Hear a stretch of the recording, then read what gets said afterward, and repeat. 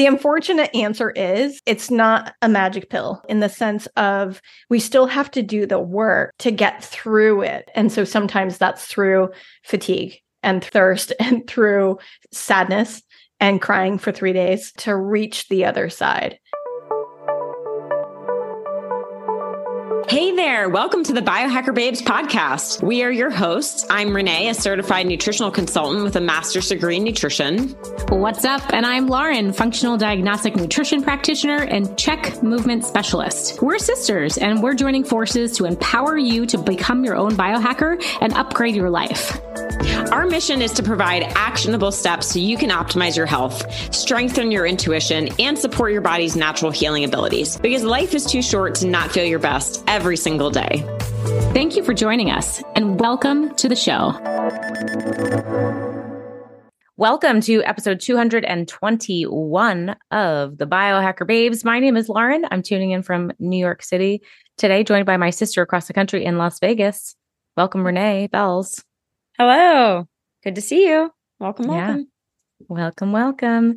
So we are talking about some microdosing, some mindset, and behavioral change. We're bringing on my fellow FDN mycology psychology practitioner and friend, Torea, also a biohacker, and we align and just like nerd out on all of this ancestral practices and really helping clients to thrive. She's been in the space for a really long time, and she is my research guru. Like when my mind is like, I can't read anymore, she'll go there. So I'm like, she is a well-tapped resource for like fully fleshing out the latest research and truly understanding the brain. So really excited to bring this conversation because I think it's really relevant. She always brings it back to like real world experiences and how it interplays with our daily behaviors and challenges. So yeah, Torea Rodriguez, bringing her on soon. Yeah, I loved her. I'm so glad that you introduced me to her. Today's episode was great. And, I want to share my big takeaway, but I think the whole episode was my takeaway. I'm excited to go back and listen to it again, but maybe to pick one thing, I think the idea of having a disruptor when we are in this vicious cycle of someone, fatigued, depressed, I can't change my diet, I can't go to the gym, I hate my body, I'm blah, blah, blah, blah. How do we disrupt that? And she gave a couple great tips for how to do that. And I think once you can disrupt, you can create that new loop, the new, programming in your brain, just so much potential there. But that was really, really cool. Yes. So things to look forward to. The pattern interrupt, how to do that. Benefits of sunshine beyond what we know and read about daily.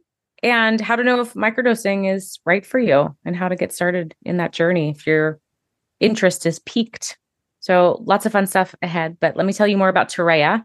Torea has embodied transformation and self-discovery. She's worked at some of the leading .com Silicon Valley companies, has held executive positions, and she used to be a professional pilot flying jets for private families and charter companies out of the San Francisco Bay Area. Her diagnosis of 2 debilitating autoimmune diseases brought her back to her biochemistry, not only achieving full remission, but also into her certification as a functional diagnostic nutrition practitioner. During that time, she discovered her love of coaching and the process of transformation. Today, Torea is an expert coach, wilderness retreat leader, and former professional pilot. She's been a functional medicine practitioner for more than a decade, and she works with clients all over the world to support and help reverse chronic illness and put symptoms into remission. If you want to learn more about Torea, scroll down. We have all kinds of show notes. You can go to her website and read her entire bio and all the wonderful things that she is offering and giving to the world. So on that note, let's fly right in. Okay, welcome, Torea, to the Biohacker Babes. I am so excited to be here, and this is amazing. Thank you. Thank you for joining us. Sometimes we extend like the honorary babe title when we have like a female, like aligned trio, and I feel like we are all very aligned. So you're a babe definitely. For today. You're always a babe, but you're a BB so specifically today. Love it. Thank you so much. Yeah. So we met through mycology psychology. I actually hired you to do some microdosing integration work because when I came into the mycology network, Yes. I wanted to experience how people were using microdosing, but through the functional lens. And so we have similar backgrounds through FDN and That's now correct. the microdosing experience, but you're also experienced in NLP and psychoneuroimmunology. Yep. Oh, Love that word. But yes. so many letters. I know, right?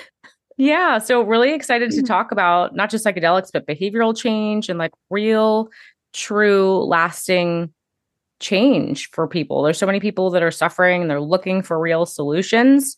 And, psychedelics is kind of the big tantalizing candy solution. Yes, it's the headline thing right now, for sure. It's the headline. Yeah. But as we were speaking about before we hit record, a lot of people are missing the basics and we can't pay for the basics. You can't pay for sunshine. And there's a lot of missed opportunities there. So I am excited to just kind of drop into your psyche today and hear your current opinions, thoughts, fascinations with what we're missing in that regard, if we are trying to embark on a psychedelic journey. Yeah, thank you. I think, just thinking about my practice over the last decade and the kinds of clients that I've been working with chronic illness through FDN and everything else, there was a big focus early on for me that was just on the biological body and the biochemistry and doing the labs and trying to do the gut protocols and the hormone protocols and really addressing it from there. But it was those clients who got like 80% of the way, but then kind of plateaued, that I was really curious about, because it was like, do we do another protocol? Like, what's missing here? Did I miss something? And what I started to recognize was missing was the mental aspect, right? Of what's going on in the mind and our mindset. So I got very focused on mindset work and that kind of thing. But then I discovered psychoneuroimmunology, which is my favorite word. And if you spell it out, it's so long on the page. I love it. But psychoneuroimmunology is a branch of science that's really looking at what is going on in the mind and how is that having a downward cascade in terms of neurotransmitters, cytokines, hormones, et cetera. And how is that having an effect on how the cells and organs are operating, how our immune system is operating? And that is really where I got super fascinated, because we know now stress and stressful thoughts and all of those things that we can ruminate on over and over actually downregulates the genes in our immune system. So working with chronic illness patients, when we start to look at what's going on in the mind, we start to begin to have a relationship to our illness. Or even if it's been going on for a long time, it can actually seed into the identity. Like somebody can say, hi, I have MS, or hi, I have Lyme disease. Therefore, that means I can't do blah, blah, blah, blah, blah. Right. So then if we start looking at it from the identity perspective, how much of that mind thought pattern is actually keeping their immune system down-regulated because they're constantly thinking, oh, I can't. Oh, I'm broken. There's something wrong with me forever. And so I started really working with clients in this space of how can we start to shift this so that we can start to really boost that immune system so that they can start to become more resilient and start to shift themselves. And there's been another study done where they showed that people who are practicing gratitude for 10 minutes a day, just really feeling grateful for something in the moment, their secretory IgA levels went up fourfold. We don't have a drug that does that, right? There's no drug that will bring up secretory IgA fourfold. And so when I read that, I was like, oh my gosh, this is crazy. So I started working with gratitude practice with my clients, myself, and lo and behold, we start seeing secretory IgA coming up, which is amazing. So it's those kinds of things that really got me fascinated on what's going on in the mind and how that's having an effect on our biology and our body and our health and our wellness. And that got me straight into neuroscience and got me into quantum biology and all those other things I've been obsessing about ever since. Wow. So cool. Oh my gosh. Right? Torea goes down the hole deep. We were talking about this the other day. She's like, gets curious about something and it will be fully down the rabbit hole. Oh yeah. You have a serious question. Yeah. If you need me to go do your PubMed research, just give me a question. And I am so happy just going in there, reading all of the research articles and papers and all of it. So yeah. Okay. Please send us some of the gratitude research, because we did a presentation and added this piece and we were like, oh God, there's not a ton of research that we were finding, but like, it's just so clear to us that this plays such a pivotal role, but that very direct connection with the immune system is insane. Yeah. I mean, it's amazing. We're starting to really understand now that the mind will have this like chemical cascade, right? And then we feel an emotion. And this is my own theory. I've not read anything, but my own theory is like, oh, I wonder if the emotion, like what I'm feeling in the body when I'm feeling gratitude, like, is that just a representation of like the chemical messengers in the heart area? I'm not sure. That's my own thing. But what happens is we have this emotion and this feeling from that chemical messenger standpoint. And the brain, of course, is always monitoring the body, right? And so it notices, oh, there's this feeling going on in the body. And so it has this continuous loop where it's like, oh, you're feeling that emotion. Let me give you some more thoughts so that we can continue this chemical messenger scenario that's going on. So we have this thought, we have a feeling, the feeling produces more thoughts that produces more of the same feeling. And now you can see how people get into ruts of depression and anxiety, right? Yeah, like a feedback hamster wheel. It's a huge feedback loop.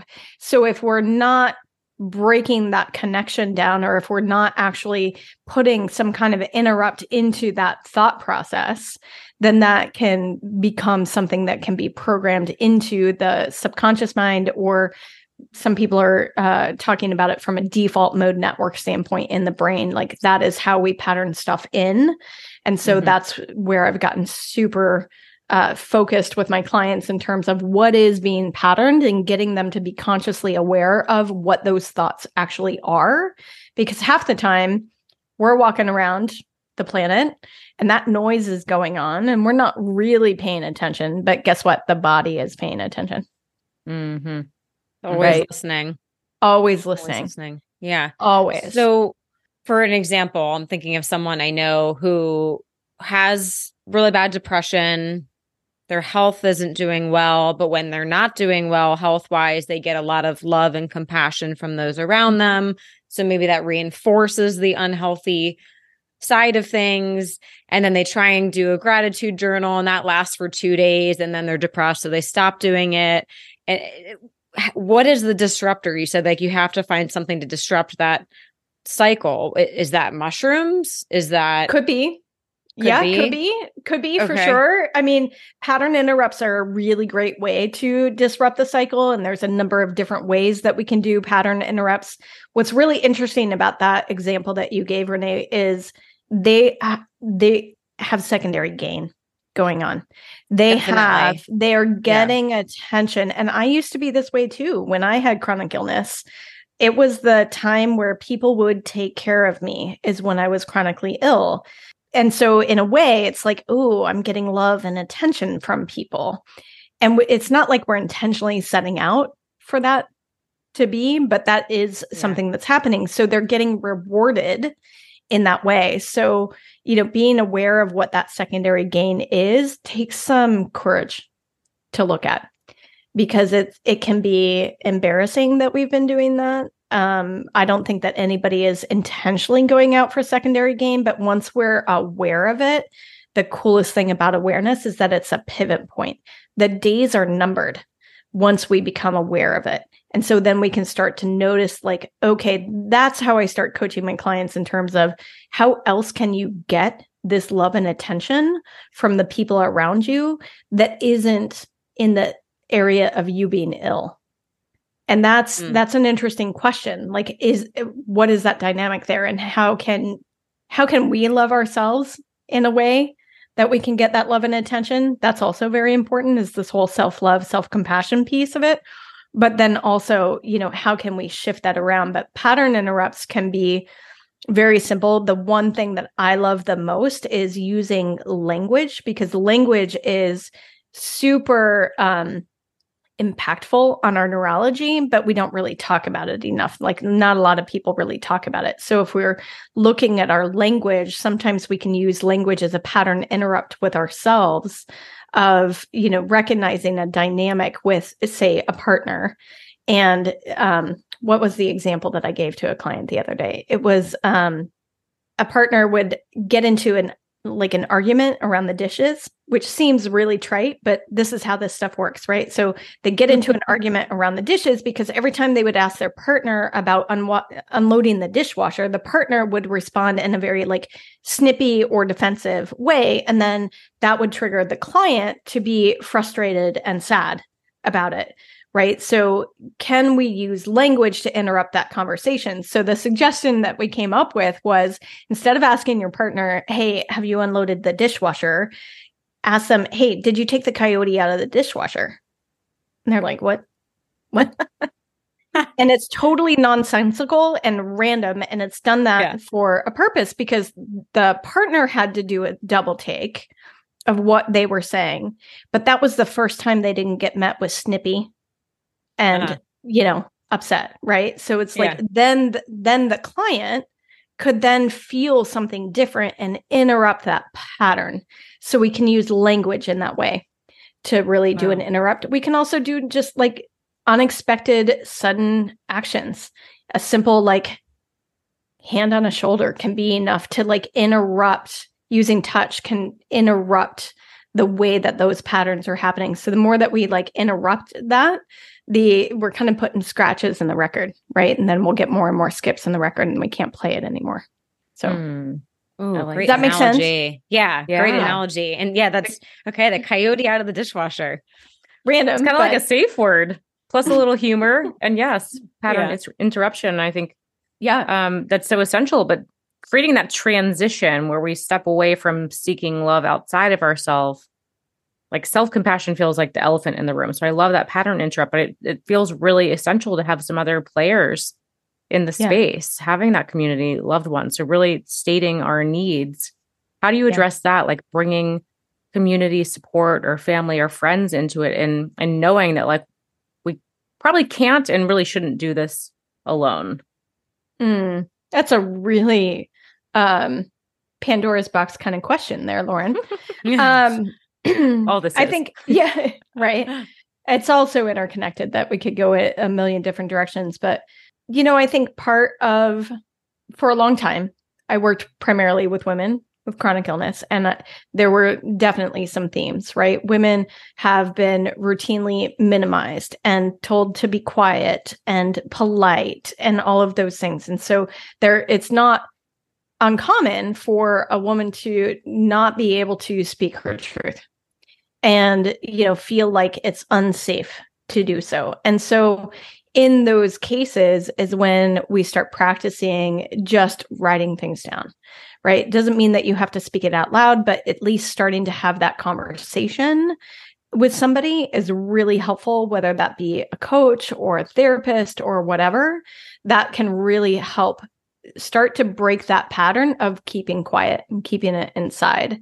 And the more that they can start to write things out and be more comfortable with the words that they're using, then eventually what that will translate to is being comfortable expressing themselves to other people and then to a partner, for example. And then we can start working on voicing one's needs.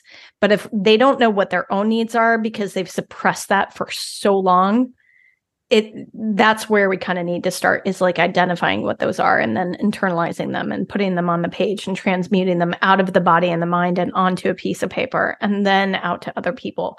So that's how I would address that kind of piece. But what I've noticed from a self-compassion piece, this is one of the gems of all gems of transformation and healing, is when we can start to be compassionate towards ourselves. Because I was talking about those stressful thoughts before. and how they're like downregulating the genes of the immune system. Those stressful thoughts include the self-deprecating thoughts, which how many of us have been like in an inner monologue going, oh God, you jerk. Like, why did you do that? Right. And that is the piece, like becoming aware of what those self-deprecating thoughts are, and then starting to question them to put some doubt in there. Because the moment we put doubt in it, then it's like, oh, I don't know. Is that really true? I don't know if I need to continue this entire thought spiral into I'm such a piece of shit. I don't deserve to be on the planet. Yeah. And thoughts become proteins. That's so powerful. I don't remember how or why I started doing this, but what Renee and I have talked about it. I used to be that inner critic very aggressively and harshly. And so I used an interrupt of laughter. Like if I tripped or dropped something, or, sometimes I dropped the soap in the shower, like I just laugh at myself, where I used to be like, damn, like who knows what kind of words and sounds would come out. And now I laugh. And it's just so easy to get right back into the flow, where the negativity can just so quickly take a right turn and there's no coming back at all. Yeah. I love that you're using laughter, because another like category of like pattern interrupts is the way that we use our voice, or the way that we have facial expressions, or our physical body posture has a big impact on our biochemistry. And if we can shift our biochemistry just through our body posture, like that can be that pattern interrupt. So if you're finding yourself in that, like getting self-critical because you dropped the soap in the shower, then, immediately standing in a superwoman pose is going to completely interrupt that, because now you're interjecting the feeling and biochemistry of confidence. And that doesn't align with, wow, you're a piece of jerk. You're a jerk because you dropped the soap in the shower. Whatever you were jerk saying. That. Yeah. Yeah. But you get the idea. Like we can use our physical body as a pattern interrupt. And so sometimes when I'm working with clients and habits around breaking these cycles of thought patterns, it's like when you become aware that it's happening, I don't care. Get up from what you're doing and go for a walk outside. Like that is going to be enough of a pattern interrupt for you to stop that pattern in its tracks. And it'll become less and less efficient in the brain. And then the brain is going to start to go towards the other stuff that we're practicing, which is installing the new habits and new thoughts. Yeah. I love what you said about the body language and confidence. One of my first jobs out of college, I was terrified. I was one of the youngest people. I didn't really feel like I deserved to be there. I went shopping. I bought all these new dresses, new heels. I showed up and I loved how I looked. And man, I stood taller. I crushed it. I felt good. Total game changer just by dressing in a way that made me feel more confident. Yeah. And that's just one new costume. New costume. Sure. Yeah. Anyways, it's amazing those things that we can do. And, I was fortunate to watch Amy Cuddy speak on stage.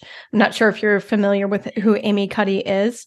The name sounds familiar. She has a famous TED Talk about this specifically around confidence and body posture and confidence, and how, the body postures of us, like if you imagine, right, with a device, we're like hunched over and, typing.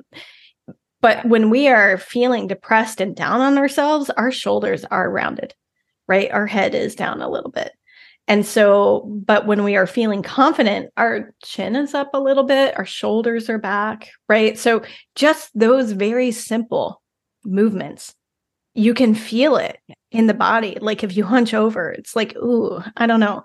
But if you're like standing up straight, it feels great. So it's finding those little nuances so that people can recognize and be aware of how much of our biochemistry are we actually shifting through just even the way that our posture is or our movement is.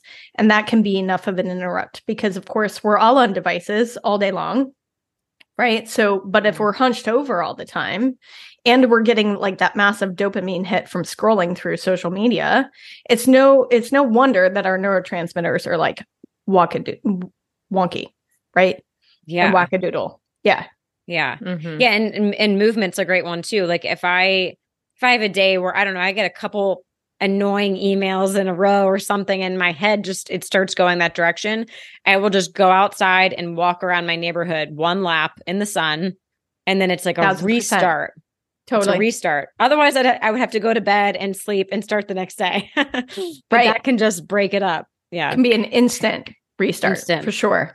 Yeah. Mhm. Yeah. Yeah. So I think sunshine is probably the number one interrupt and beneficial so far beyond that. And I think the narrative is finally kind of shifting around sunshine not being bad. If anything, it is hugely beneficial. But that is a great trick. Just step outside. Sunshine it's one of those quantum biology things that is, I've known it for a while, that sunshine feels amazing and it's beneficial for the body. But I didn't realize from a scientific standpoint, like how much of an effect it has on our hormone balance and our sleep and our energy and our vitamin D production in the skin and our immune system. And like, I could go on and on and on about sunshine. And it is the one thing that I think if anybody's looking for like a major hack, sunshine is it, because it like checks off 6 or 7 different boxes. I don't even know how many it is, but it checks off a lot of boxes. And I'm always looking for, where can I double dip, right? Where can I do one thing that's going to have an effect on multiple things? Sunshine is it. And morning sunshine is really huge. Definitely. Most important. Hey, biohackers, are you ready to supercharge your wellness routine? Well, let me please introduce you to Coast, the next level wellness drink built for your modern, busy life. You've probably seen Renee and I post our Coast on social media anytime we are traveling or after a night of socializing. It's just one of those essentials that's always in our go bag. But what is it? Coast is designed to improve our recovery, enhance athletic performance, and optimize our cellular health. Life stressors like work, exercise, late nights, jet lag, both travel and social, and even an occasional cocktail can leave our bodies seriously overworked. This is where Coast comes in to save the day. It's available in 2 convenient forms, a quick and easy drinkable shot or a powdered packet you can mix easily into your water. Really, it's so perfect when you're on the go. Now, this isn't your basic lemon and ginger shot that you can get at your organic market. Coast is the first advanced wellness shot that we know of, created by a cancer researcher using science-backed literature to keep us healthy and feeling amazing. It's the only all-in-one drink that combines cutting-edge ingredients like an NAD precursor, glutathione boosters, along with other essentials like antioxidants and vitamins. It is the ultimate solution to flush out toxins, replenish lost nutrients, and repair our cells. Speaking of NAD, it is a crucial component for keeping our cells healthy and functioning optimally. But as we age or when our body is metabolizing alcohol and stress, NAD levels get depleted rapidly.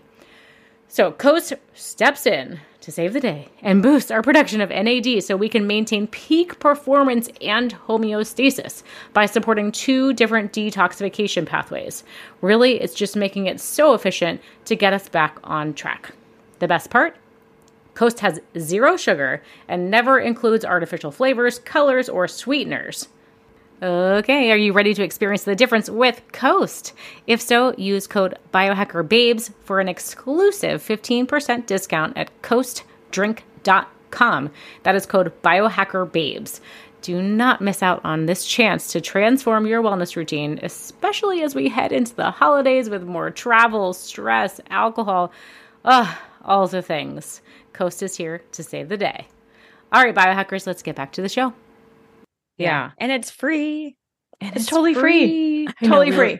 You can't pay for sunshine. We're not going to make money off of this recommendation, everyone. Okay. There's no disclaimer, no kickback. Not at all. Sunshine. It's interesting because, I talk about it a lot. I talk about it on social media. I talk about it with my clients, and people are like, why is she going in the sun in the morning all the time? Like, that's all she posts about. But it's like, I keep saying it over and over because we live in a consumer, is it capitalism? I don't even know what kind of society we're in. I would say. Whatever. we're driven by money, right? So we value things that we pay money for. We don't pay money for sunshine. It just rises and it's there. So we kind of ignore it as a thing. And we've become so disconnected from nature as a society in the Western world that we're not actually spending time being in the presence of the different wavelengths and the photons that are coming from the sun that have such a huge impact on how our overall physical body operates. And I think that is one of those things that's incredibly overlooked. And people are very aware in the winter of like, oh yeah, I get really depressed in the winter. It's like, well, yeah, because you spend your summer indoors, right? And we spend our winters indoors, and we're behind glass that is filtering out the harmful UV rays, which is great because I don't want to get sunburned sitting next to the window every day. But at the same time, we need that full spectrum of wavelength of the sun to be able to kick off all of these different processes within the body so that we can have a whole, well, vibrant, energetic, restful body. And I think it's one of the things that is just totally underrated and people don't talk about it enough. So I talk about it every day. Yeah. Welcome to the Broken Record team. We got to keep resetting. That's right. Well, this is timely because we're heading towards winter. The days are shorter and we're about to go through another time change. So this will be coming out a little after, but we're like, for most people, we're entering that sad phase. Yep. So what are your recommendations? And the end goal here is to talk about psychedelics, but we have to cover like these basic things where some people... No, we totally do. Like the people skip over the basics. So when sunshine kind of goes away, if you're especially above the 37th parallel, people are waking up in the dark, give us your best solutions. Yeah. So this is a creative time of year, meaning you might need to get creative with your schedule. You might have to get up, do some of your other things, shower, eat breakfast, etc. But then when the sun is coming up, take advantage, go outside, have your cup of coffee, right? So change up your morning routine as much as you can to try and get that. If that is not something that you can do, then you can there are a couple different lamps that have been created now that try and have as full spectrum as possible of mimicking sunlight as much as they can. I have one right in front of me that I have on because it's nice. It fills up for, a video call, but I use that a lot in the winter to just supplement and help keep my sleep schedule pretty much the same. Because now that I am so tuned in to the sun and everything else, like the sun goes down at 6 and I'm like, okay, it's time to go to bed. And I'm like, this is crazy. I'm like going to bed at 7 o'clock at night. Like, this is kind of nuts. So I'm trying to use it to help regulate that piece of it too. But, if you have to get a hold of one of these light bulbs or lamps that does provide as much of that full spectrum. But honestly, like if you can just shift your schedule around to get that morning sunrise time, 20 minutes maximum, like you don't need a lot. Or if you are living in Alaska, for example, my best friend, she lives in Alaska, and in the wintertime, sun comes up at 10 and goes down at 2. So it's an extreme kind of thing. So they in Alaska will make a point, like every day at noon, they are out cross-country skiing, snowshoeing, whatever they have to do to be outside at high noon to get as much of that sunlight in as possible. And almost everybody I know up in Alaska also supplements with a lamp because of it. But I mean, depending upon how far north you live and how susceptible you are, you might want to invest in a lamp. Otherwise, get creative, shift around your routine so that you can get out and get that time because, of course, I rabbit holed this too. So University of Washington released a study last year where they were studying the visual circuit in the brain that was perceiving the sunlight, and they were trying to figure out like how it was affecting the circadian rhythm. And long story short, they discovered that it's not just particular wavelengths. It is actually the change of the gradient over time that is triggering the circadian rhythms in the body. So it's like all the lamps that we have that are the best of the best are still not even coming close. We're getting there, but it's not even close. So if you can get out during that time of change as the sun comes up and gets brighter, that is the biggest trigger for circadian rhythms because of the gradient change. Right. I have heard that. So yeah, the sunrise and the sunset, that change. Oh, Yeah. that's hard. It is hard. I can do sunset. And for some people, it's hard to get up in the morning around the sun. And so, but here's what we know with circadian rhythm entrainment is that the more you do it, the easier it will be to get up earlier and earlier, which is kind of a cool trick if you think about it, because if you're changing time zones, if you are starting to do that work ahead of time, before you get on a jet to go across time zones, it's actually going to be easier for you. So you can use it to your advantage. Oh, yeah, definitely. Yeah. Hey there, all you sleep seekers, night owls, and restless sleepers. Are you tired of tossing and turning at night? Struggling to catch those elusive Z's? Well, we've got some exciting news for you. Introducing Tro-Z by Troscriptions, your ticket to the most rejuvenating sleep imaginable.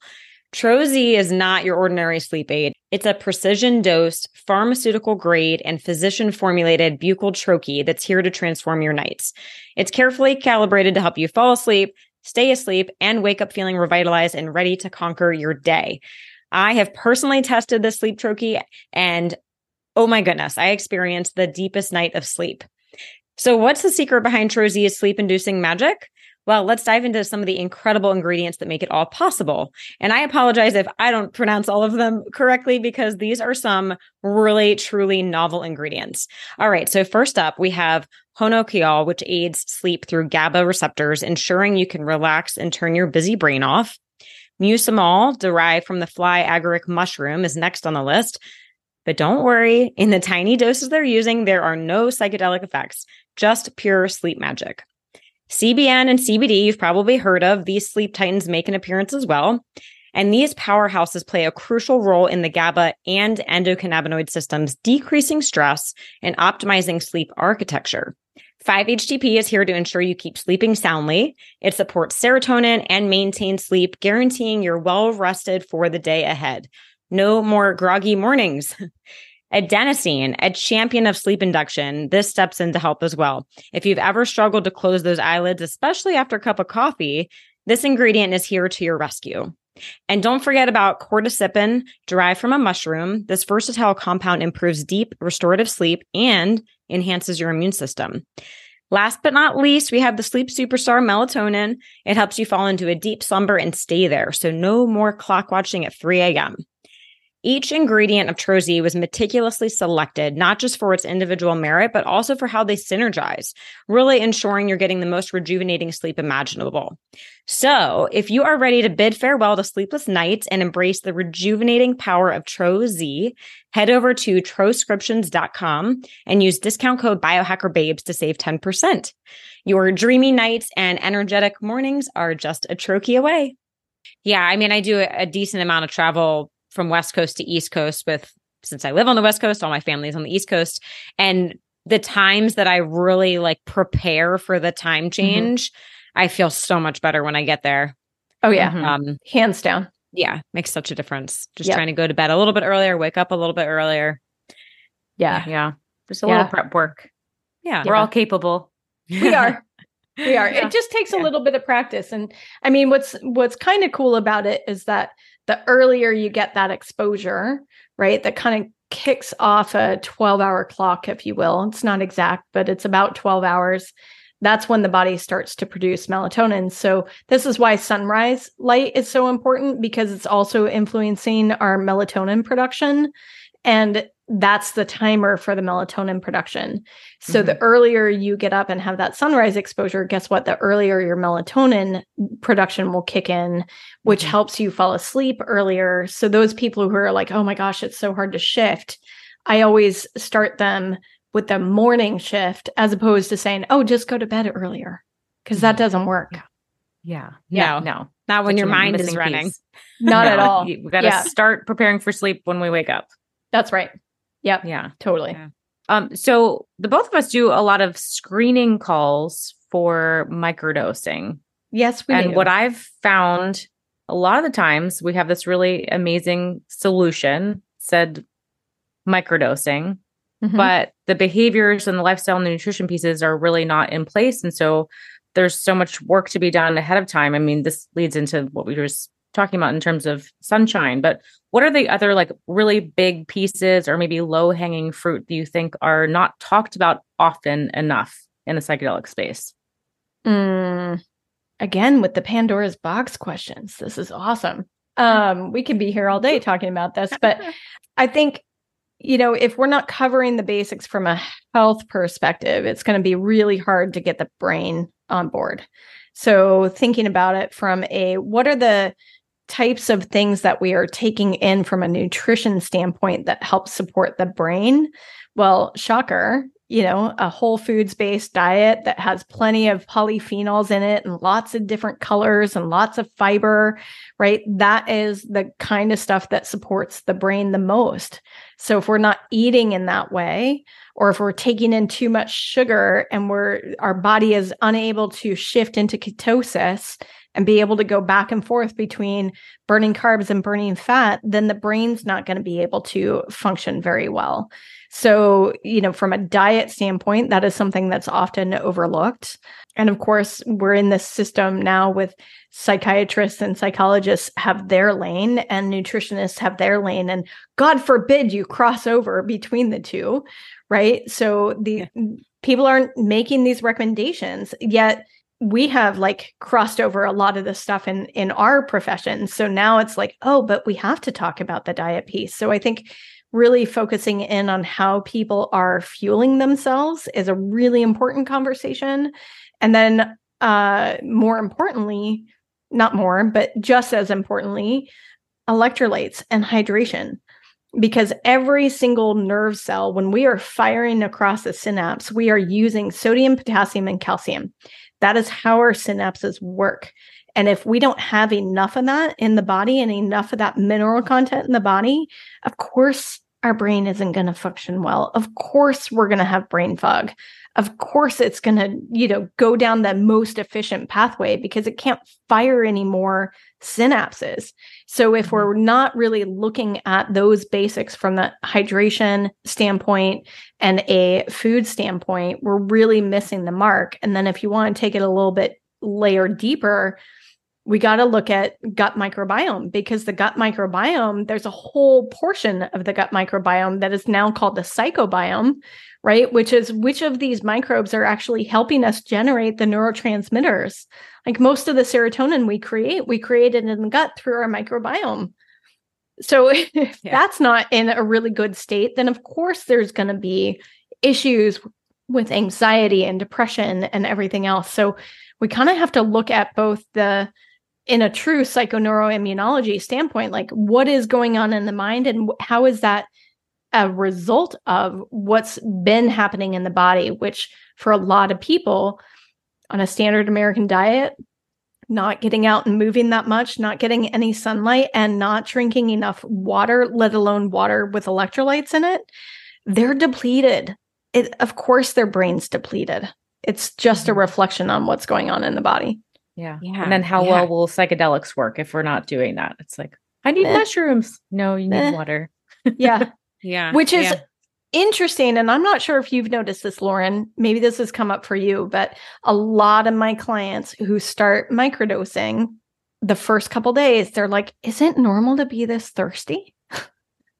Yep. And then I start to ask them like, okay, well, let's look at your hydration status. And are you using electrolytes? And lo and behold, they're drinking like maybe 2 cups of water a day, no electrolytes, and they're getting the rest of their fluids through food or coffee. And yes, that's normal. Okay, let's fix the hydration status. And then that goes away. And then they can start to get the benefit of the microdosing. What's up, biohackers? We've got some thrilling news to share with you. The BiOptimizers Black Friday mega sale is in full swing, and guess what? It's not just a one-day thing. It is happening through the entire month of November. This deal is available only for our listeners. Yep, you heard right. It is our little secret. Now, you already know that we have unwavering trust in Bioptimizers. These guys are the real deal when it comes to improving digestion and ultimate magnesium absorption, amongst many other amazing products. Plus, they back up their product line with an impressive 365-day money-back guarantee. No questions asked. Before moving to the cold, dreary months, you'll definitely want to stock up on Bioptimizer's goodness that will support your system through all the holiday madness. Trust me when I say this. You will not find a better Black Friday deal anywhere else, not even on the mighty Amazon. And side note, please don't buy your supplements on Amazon. The biggest discount you can get and amazing gifts with purchase are available only on our page at bioptimizers.com/biohackerbabes with code biohackerbabes10. We all have those never-ending Black Friday wish lists, but this year it may be more important than ever to put your health at the top of that list. Instead of those impulse purchases, let's focus on what really matters for you and your entire family.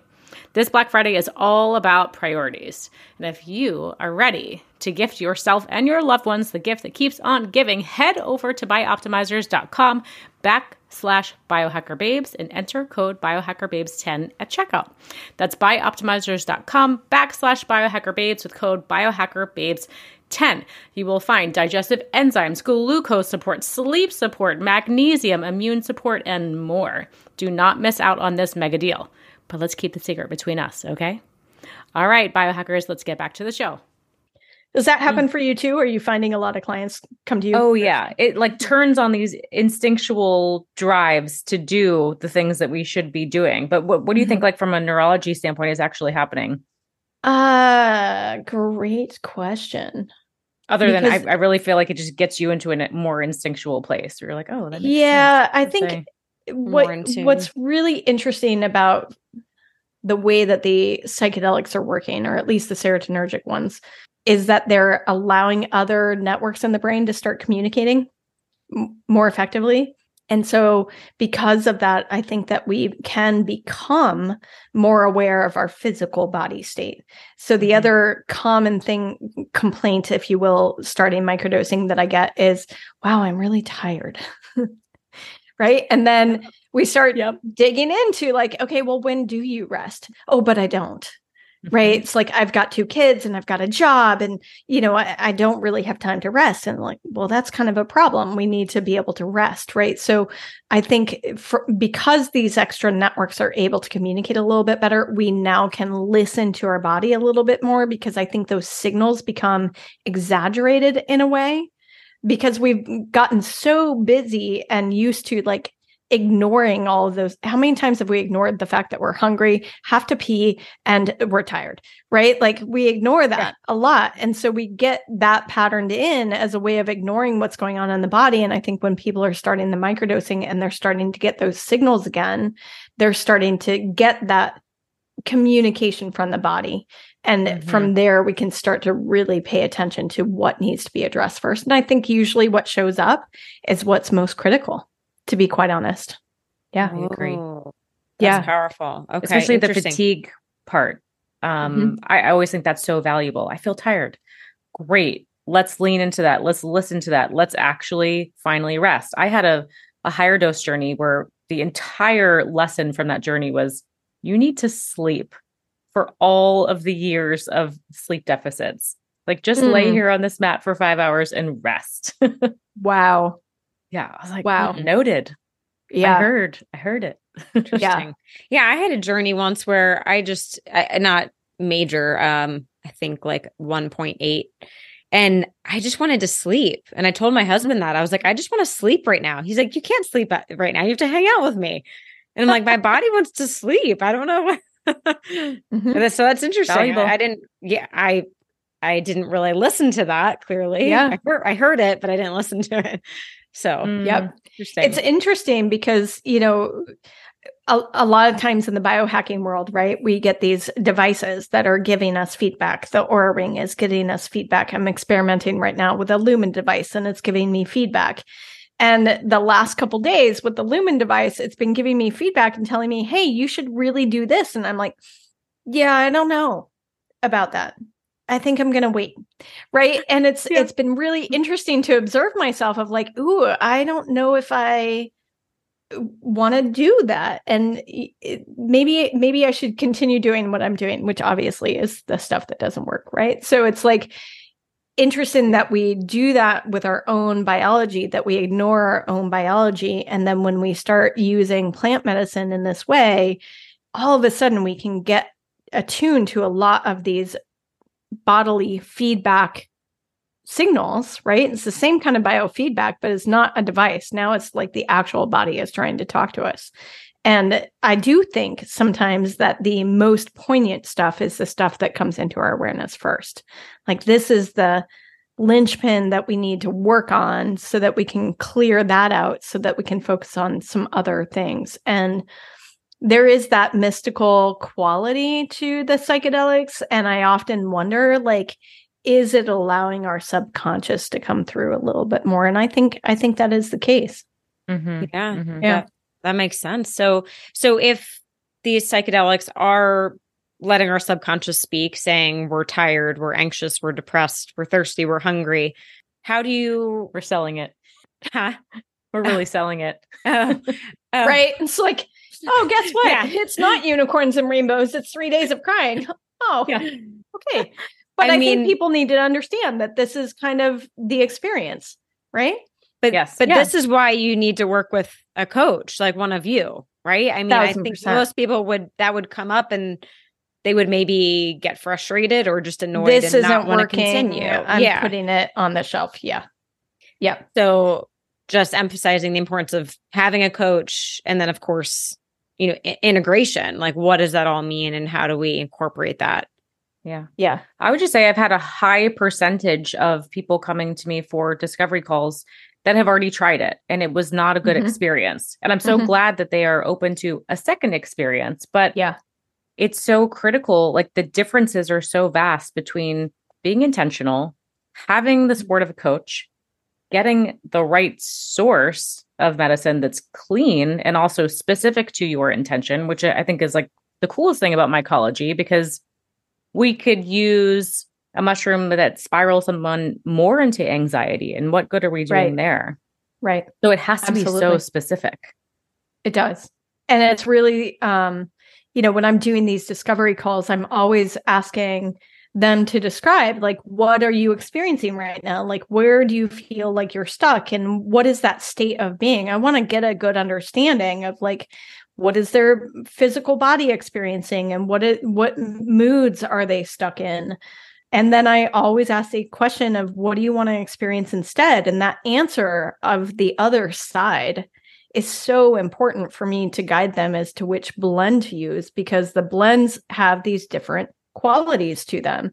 And if we give them a blend that's only going to enhance the quality that they're already in, we run this risk of getting into that, like, it's not going to work for me, or it's not a good experience. And just knowing what I know about neuroplasticity, and that we're introducing the state of neuroplasticity with these kinds of natural medicines, we got to be really, really careful, because if we pattern in the same old stuff, we are pouring concrete on it and it's going to cement it in.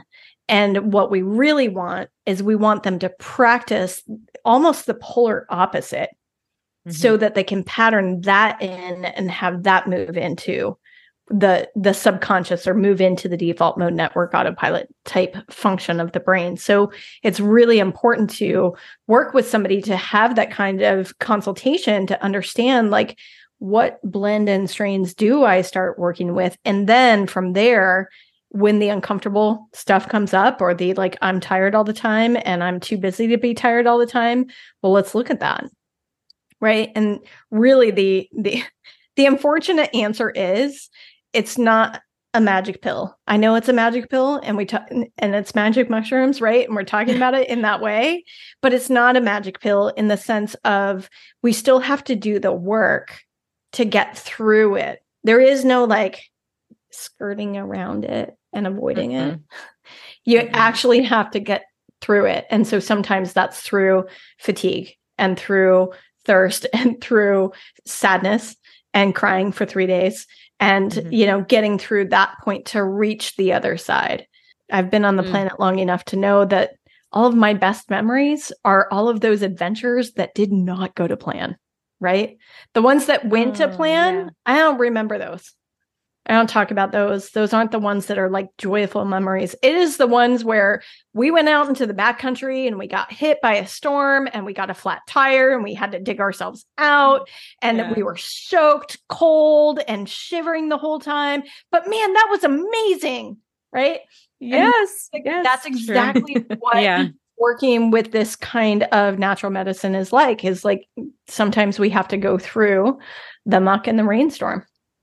Oh, that's such a great point. For the longest time, I always felt like, oh, I'm a terrible storyteller when I'm in a social environment. I never have a story to offer. And so now I actually seek out things not being perfect because I actually have something to contribute and an interesting story. You're right. If things go perfectly, kind of boring. Yeah. I mean, storytellers, if you study storytelling at all, right? Script writing, whatever, there's this constant theme of the hero's journey. And the hero did not wake up one day and say, hey, I'm going to become a surgeon. And they became a surgeon. That's a boring story, right? They have to go through some kind of adversity, getting kicked out of university. Like something happened along their way for them to become the surgeon.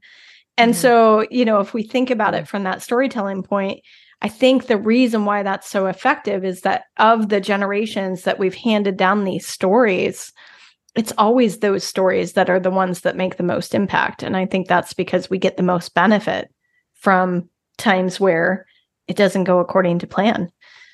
So, Definitely. Yeah. Great point. Oh, yeah. Now I'm like thinking back to some crazy stories. Yes. Right. Yeah. You have a storybook. That's cool. Yeah. Yeah. I should write more of them down, but hopefully they stay in my brain forever. Right. Well, we could talk about journaling. Go ahead, Renee. Yeah. Well, I want to weave in quantum biology. I don't want to run out of time to talk about this because I'm so curious. To be honest, if someone said explain quantum biology or quantum physics, I would be like, I don't know. Yeah. I don't know. I can't answer that. And I feel like quantum, that word is thrown around a lot in the biohacking space. What does it really mean? It is. Yeah. I mean, good question. Am I a quantum physicist? No. Do I have a very layman's understanding of it? Maybe. Right. It's what we know about Newtonian physics, right? Force and mass and speed and all of those things. That goes a very long way of describing what's happening in our actual world. And in biology, that went to a point. But then there were things that we were observing in biology, such as ATP generation in the mitochondria, that didn't quite add up. So for example, the constituents that go into generating the molecule of ATP or adenosine triphosphate, the energetic representation of the ingredients of that molecule don't add up to the energetic representation of the molecule once it's fully formed. So in Newtonian physics, that would be a mathematical model. Well, the mathematical models don't work in that sense. And so more recently, scientists have been turning towards quantum physics models to map that onto biological function. And what they're discovering is that there's a lot of quantum physics that's happening within the biological body. And that is how a lot of this stuff can be explained. So, for example, the circadian rhythm and the sunlight that we were talking about and, how those photons have an effect in the body. What we're starting to understand is it's not just the wavelength that is having an effect, but it's the actual photons that are coming in that are having a major effect in the biological function. So quantum biology is that study of where does quantum physics interact with biological function.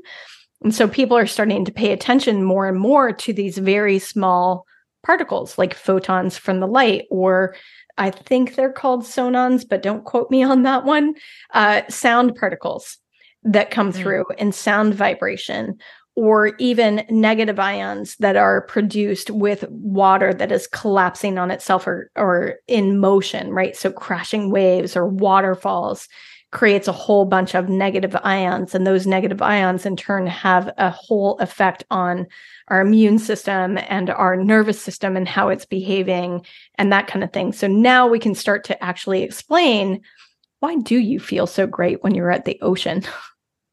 Right? Oh, Everybody great. I know goes to the shore and listens to the waves crashing on the ocean, and they feel amazing, right? Why do we feel good when we put our bare feet on the ground?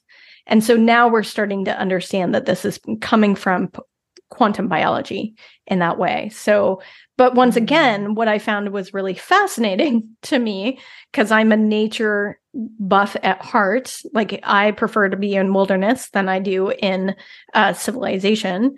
But I'm that way because I feel better when I'm outside. I feel better when I'm in nature. I feel better when I'm touching trees and the ground with my bare hands and my feet.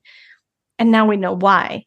It's because of this quantum biology interaction that we have with not only our planet, but also the sunlight that's coming from the sun. And who knows, it's probably also stardust, but whatever is happening in that interaction, we're now starting to explain it through quantum biology. Does that make sense? Yeah. Yeah. That was a great explanation. Yeah. Okay. Yeah. Go ahead. Just following up, I mean, just being in nature. I was actually just in Yosemite a couple of weeks ago, and me not being a morning person, I was up at 6 a.m. doing like 8-hour hikes. I'm like, where is this energy coming from? And I truly believe it was coming from the nature. Absolutely. In the air, everything. Yeah, really. absolutely. Yeah. I mean, we know that plants give off something called phytoncides, and phytoncides actually interact with our immune system and our natural energy stores and that kind of thing. So that is where the concept of forest bathing has come from in Japan, is like getting ourselves exposed to these phytoncides that the plants are giving off. So I'm sure there's a whole bunch of this area that we don't even know about yet. So it's really fascinating to me to see these applications of quantum physics onto biological models, and we're starting to make sense of them. It's really cool. Mm-hmm. Yeah, very cool. So I know we all align in this, like, we are naturally inclined to seek out nature because we know how good it feels, but we all work with people that can, you know, theoretically understand that connection, but don't feel it enough to have that pull. And so I'm so curious about the behavioral change or the pattern interrupts that help these people get to that point. And just as an example, like Renee and I found out that we both like naturally don't make a lot of BDNF. And so it's not hard for us to want to work out because we immediately feel amazing when we do. Mm-hmm. Easy. A lot of people don't have that same metabolic pathway. So I don't know, any tricks up your sleeve to get people to I think feel the good things. Yeah, I know, right? It's like people don't necessarily know what they don't know. And that's always a challenge, is like, if you haven't experienced it, then you're not really going to understand. And I think that's what has led me to creating the Wilderness Reset retreats that I host each year, is really setting up an environment so that people can actually be immersed in a natural setting in a safe way, where they're not having to sleep in a tent and they're not having to deal with bugs and spiders and all that stuff. But, you know, in a way where they are getting some time in sunrise, getting some time in forest, walking next to rushing rivers, for example, so that they can start to feel what that feels like. And then once they get a taste for what that feels like, then that turns into how can they start seeking that out in themselves. But it's, you know, it's tough, because even REI has a campaign going on right now called, I think it's called Outside in 5. Meaning they're trying to make enough natural spaces available so that people can access a natural space like a park within 5 minutes of their home. And a lot of people in the United States don't have that luxury. And so, you know, it's like, how do we make getting outdoors easier? I think campaigns like that are really important because, you know, when we were not recording, we were talking about how we feel when we're in a city versus how we feel when we're in the outdoors, and that push and pull between, you know, being in what I call concrete jungles or coming into concrete. Like every time I go on a backcountry adventure and I'm surrounded by nature for a week or something, and then I come back home, inevitably, even though I live in small towns, inevitably I get this like existential, there's too much concrete. I can't deal with it. Right. And so there's this like reestablishment that I need to get myself into when I'm in a more civilized version of society, civilized in finger quotes. Because of course, what does that mean really? Right. What does that mean? What are we seeking? Yeah. I don't want to be civilized. But then again, like we were joking about the yurt in the Yukon, right? It's like, are we all going to be able to do that? There's too many humans on the planet. Like if we all disperse and spread out, then we're going to be having a huge impact on the natural environment. So I don't know what the right answer is other than creating experiences for people or having them try something just even as simple as like going to the ocean. If they can actually access that space, then they can get a feel for it, but it doesn't have to be the ocean, right? So if we're talking about that like negative ion exposure, it could be a waterfall, it can be a rushing river, right? It doesn't have to be ocean necessarily. Yeah. Thank goodness, because the ocean's quite far from here. Right. And for a lot of people, that's true. I mean, there's people that haven't actually physically seen the ocean in real life. And so how do we get them access to the outdoors in a way that's beneficial for them? There's a lot of different environments, and we can get kind of the same effect if we start to substitute waterfall for ocean, for example. Yeah. Quick side note about that. I was watching the Disney Imagineering documentary, and it was interesting when they were building the Tokyo Disneyland, how they built the elements into the park. They had the waterfalls, they had I think certain dirt and rocks, like they built the elements in versus the Disney World and Disneyland in America. Americans didn't care about it. But in Tokyo, they knew for the park to succeed, they had to build the elements in and feng shui as well. Anyway, so that's awesome. Yeah. Super that's cool. A much more intentional way of building a theme park, I guess, in terms of making sure that people are getting these aspects to it. Yeah. Japanese, they know what's up, man. They really do. Yeah. Yes. Yeah. The biophilia. That's just second nature. Yeah. Cool. So cool.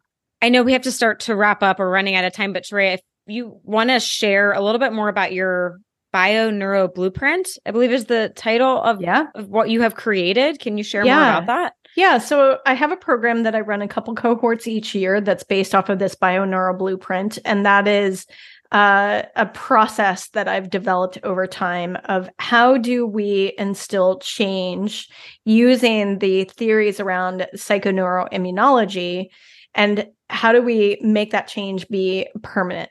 And so interlaced in the Bio-Neuro Blueprint are things like neural rewiring exercises and those awareness exercises that we were talking about earlier. And, using that in a systematic way that can be repeated time and time again.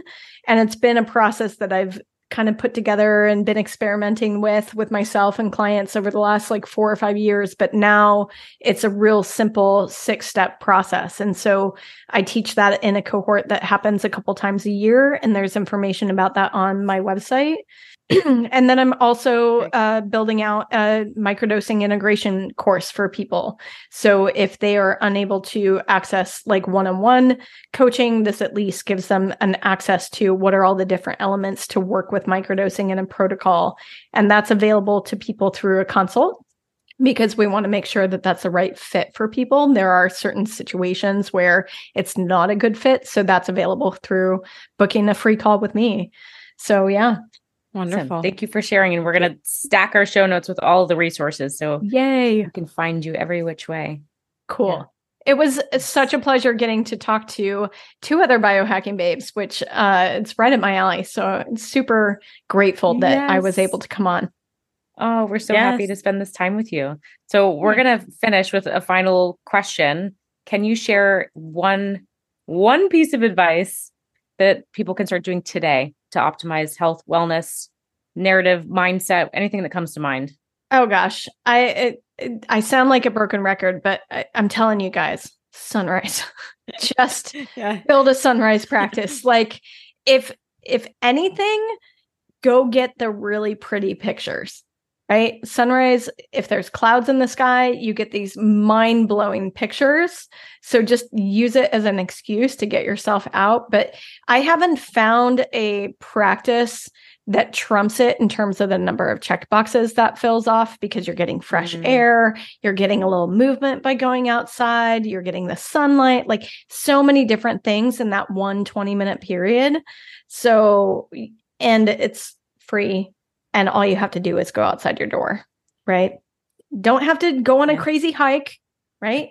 But all you have to do is go outside your door, or open the window if that's all you can do. Like open up the window so that you don't have glass. Like that is by far, I have had clients come off of major monster drink habits just through sunrise. Mm-hmm. Yeah. It's that impactful. Powerful. Yeah. Mm-hmm. Mm-hmm. All Love right. that. Cool. Powerful. Greatest bang for your buck. Free. Yeah. Accessible. Yeah. Love it. That's our language. I love it. Thank you. Thank you. Yeah. Thank you. Thank you. Broken record. We need it. Yeah. We need it. Yeah. Thank you.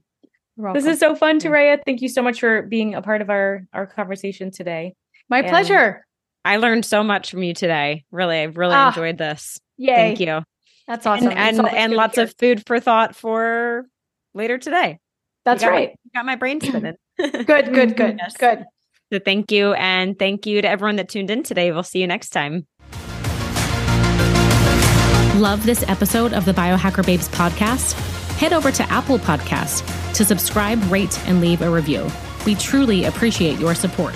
Until then, happy biohacking. This podcast offers health, fitness, and nutritional information and is designed for educational purposes only. You should not rely on this information as a substitute for, nor does it replace professional medical advice, diagnosis, or treatment. If you have any concerns or questions about your health, you should always consult with a physician or other healthcare professional.